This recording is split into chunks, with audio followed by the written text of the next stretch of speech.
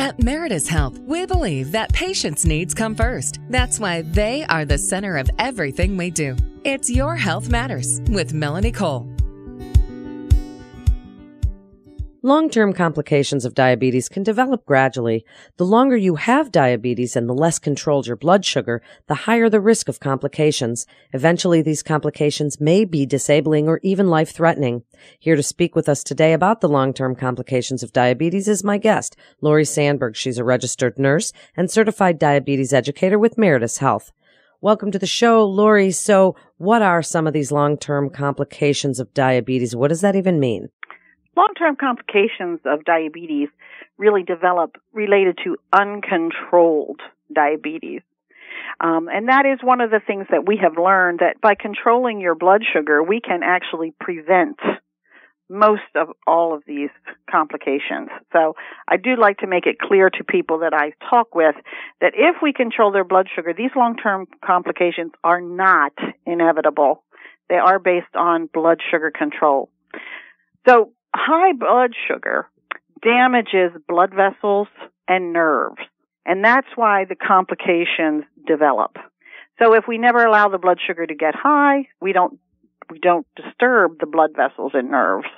So when we think of long-term complications of diabetes, the systems that are affected related to blood vessels are what are called large blood vessel damage. And when large blood vessels are damaged, the complications associated with that are heart attack, stroke, and amputation. And then there are small blood vessels, and the small blood vessel damage can lead to blindness and kidney failure. And then there is nerve damage, which can affect almost any nerve in the body, and there are many different things that can develop. But the first sign of nerve damage tends to be in the feet and hands with something called neuropathy. So again, high blood sugar damages blood vessels and nerves, and that's what leads to the complications. So if we're talking about the microvascular, the kidney problem, that is seen in uncontrolled diabetes. One of the problems, if we would say that, is kidney disease related to diabetes doesn't hurt. You cannot tell that your diabetes is damaging your kidneys. You will not get any effects until the kidney disease is severe. And so what we try to do is actually, for kidneys as well as all of the rest of the complications that can arise, is to keep track of them at least yearly, to say, how are your kidneys this year? And we do that with the kidney with a test called a urine for microalbuminuria.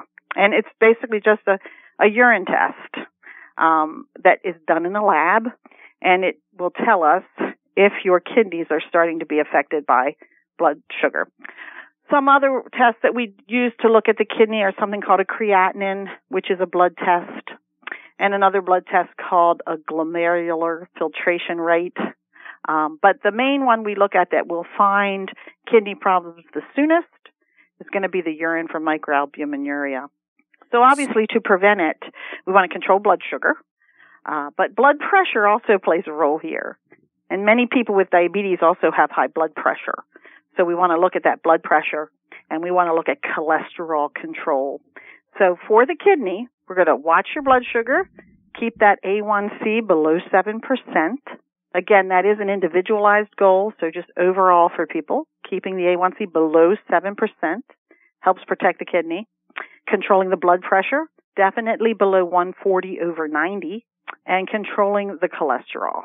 So making sure you get that urine microalbumin is key for looking at the kidney and trying to prevent damage. So, Lori, when we're talking about things like the foot, and you mentioned that right at the beginning, so we understand now about the kidney, but when you talk about feet and hands, what is it you'd like people to be on the lookout for, and what should they be aware of?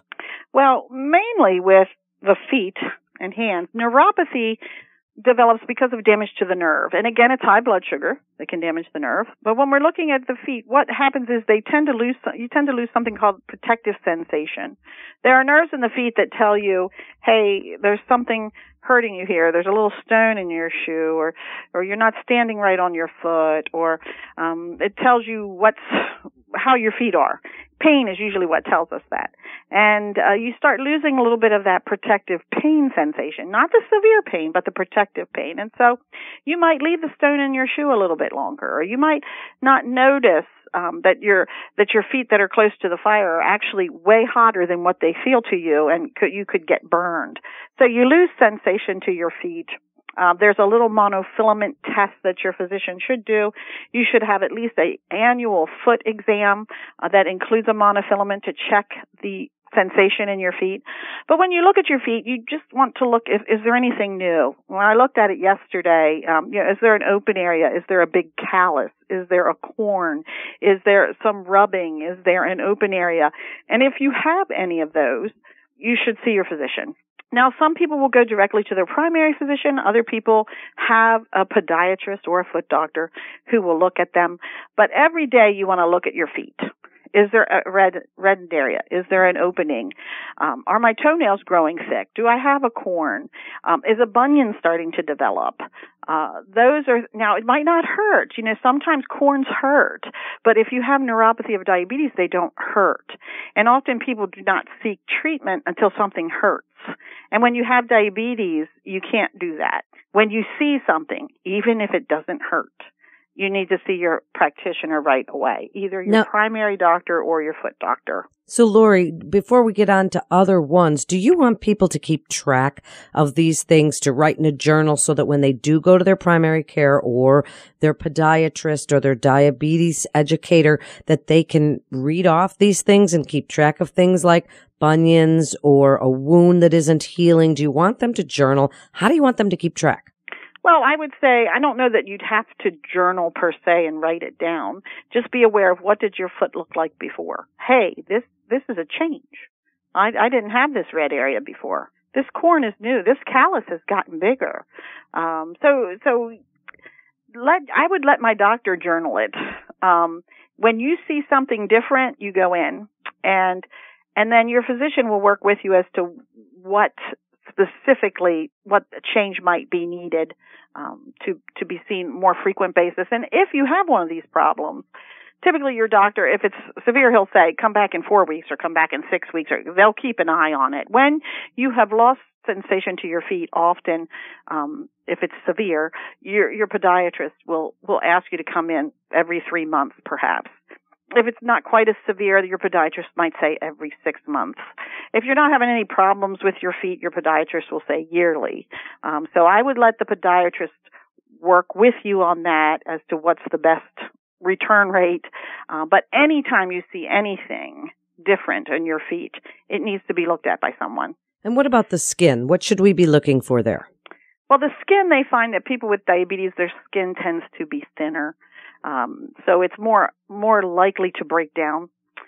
So we want to keep track of, we want to take good care of our skin. So we don't want it to get too dry, and we don't want it to get too moist. So often where the dry skin happens is on the feet, at the heels, at the ball of the foot, sometimes elbows. And so you want to put lotion on those areas. You want to keep them soft. You want to prevent them from cracking. You want to wear sunscreen. You want to prevent sunburns. You want to avoid scratching an insect bite or anything that would cause an open area to the skin. And if you have an open area to the skin, again, that is something that you would follow up with your primary doctor for. So take good care of your skin. Keep it hydrated. Apply lotion. Avoid sunburns. Avoid scratching. Avoid anything that's going to open up that skin, because it is more friable. It is more likely to break down than other people. A shoe that rubs, you're going to get a blister more quickly than someone who doesn't have diabetes. So you just want to kind of keep track of what's going on with your skin. Such important points, all. And one thing people hear about in the media and from diabetes educators is about eye problems with diabetes. So speak about those before we wrap up. Well, eye problems are another microvascular along with the kidney and the eye. And these are the two that for type 2 diabetes that we have proven. It has been proven that by controlling the A1C and keeping it below 7, we can prevent complications in the kidney by 34% and in the eye by 21%. So eye damage, again, you don't know that you're getting eye damage. It's not if you wait until you've got a problem with your vision, that has progressed rather far. A yearly eye exam is what's needed. It needs to be a dilated eye exam because what we're looking at with the diabetic eye is what do the blood vessels look like in the back of the eye, remembering that high blood sugar affects blood vessels. So a dilated eye exam by a provider who does that can look at those blood vessels to see if they have been damaged in any way. If they have been, there are treatments. There are injections that sometimes can help prevent furthering eye damage. There's laser treatment, which is different than the LASIK, but a laser treatment that can prevent further complications or the eye from becoming further damaged. But again, number one is going to be controlling that blood sugar. So make sure a yearly eye exam with a dilated eye exam, a yearly kidney exam with that urine for microalbumin, a yearly foot exam, and then also the heart and the possibility for heart attack and stroke and amputation.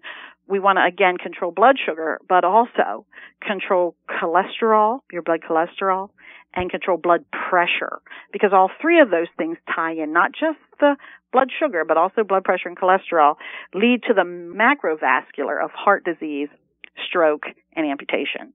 The microvascular is kidneys and eyes, again, yearly eye exam, yearly kidney exam, and the foot exam, a yearly foot exam, but a daily foot exam by the person with diabetes.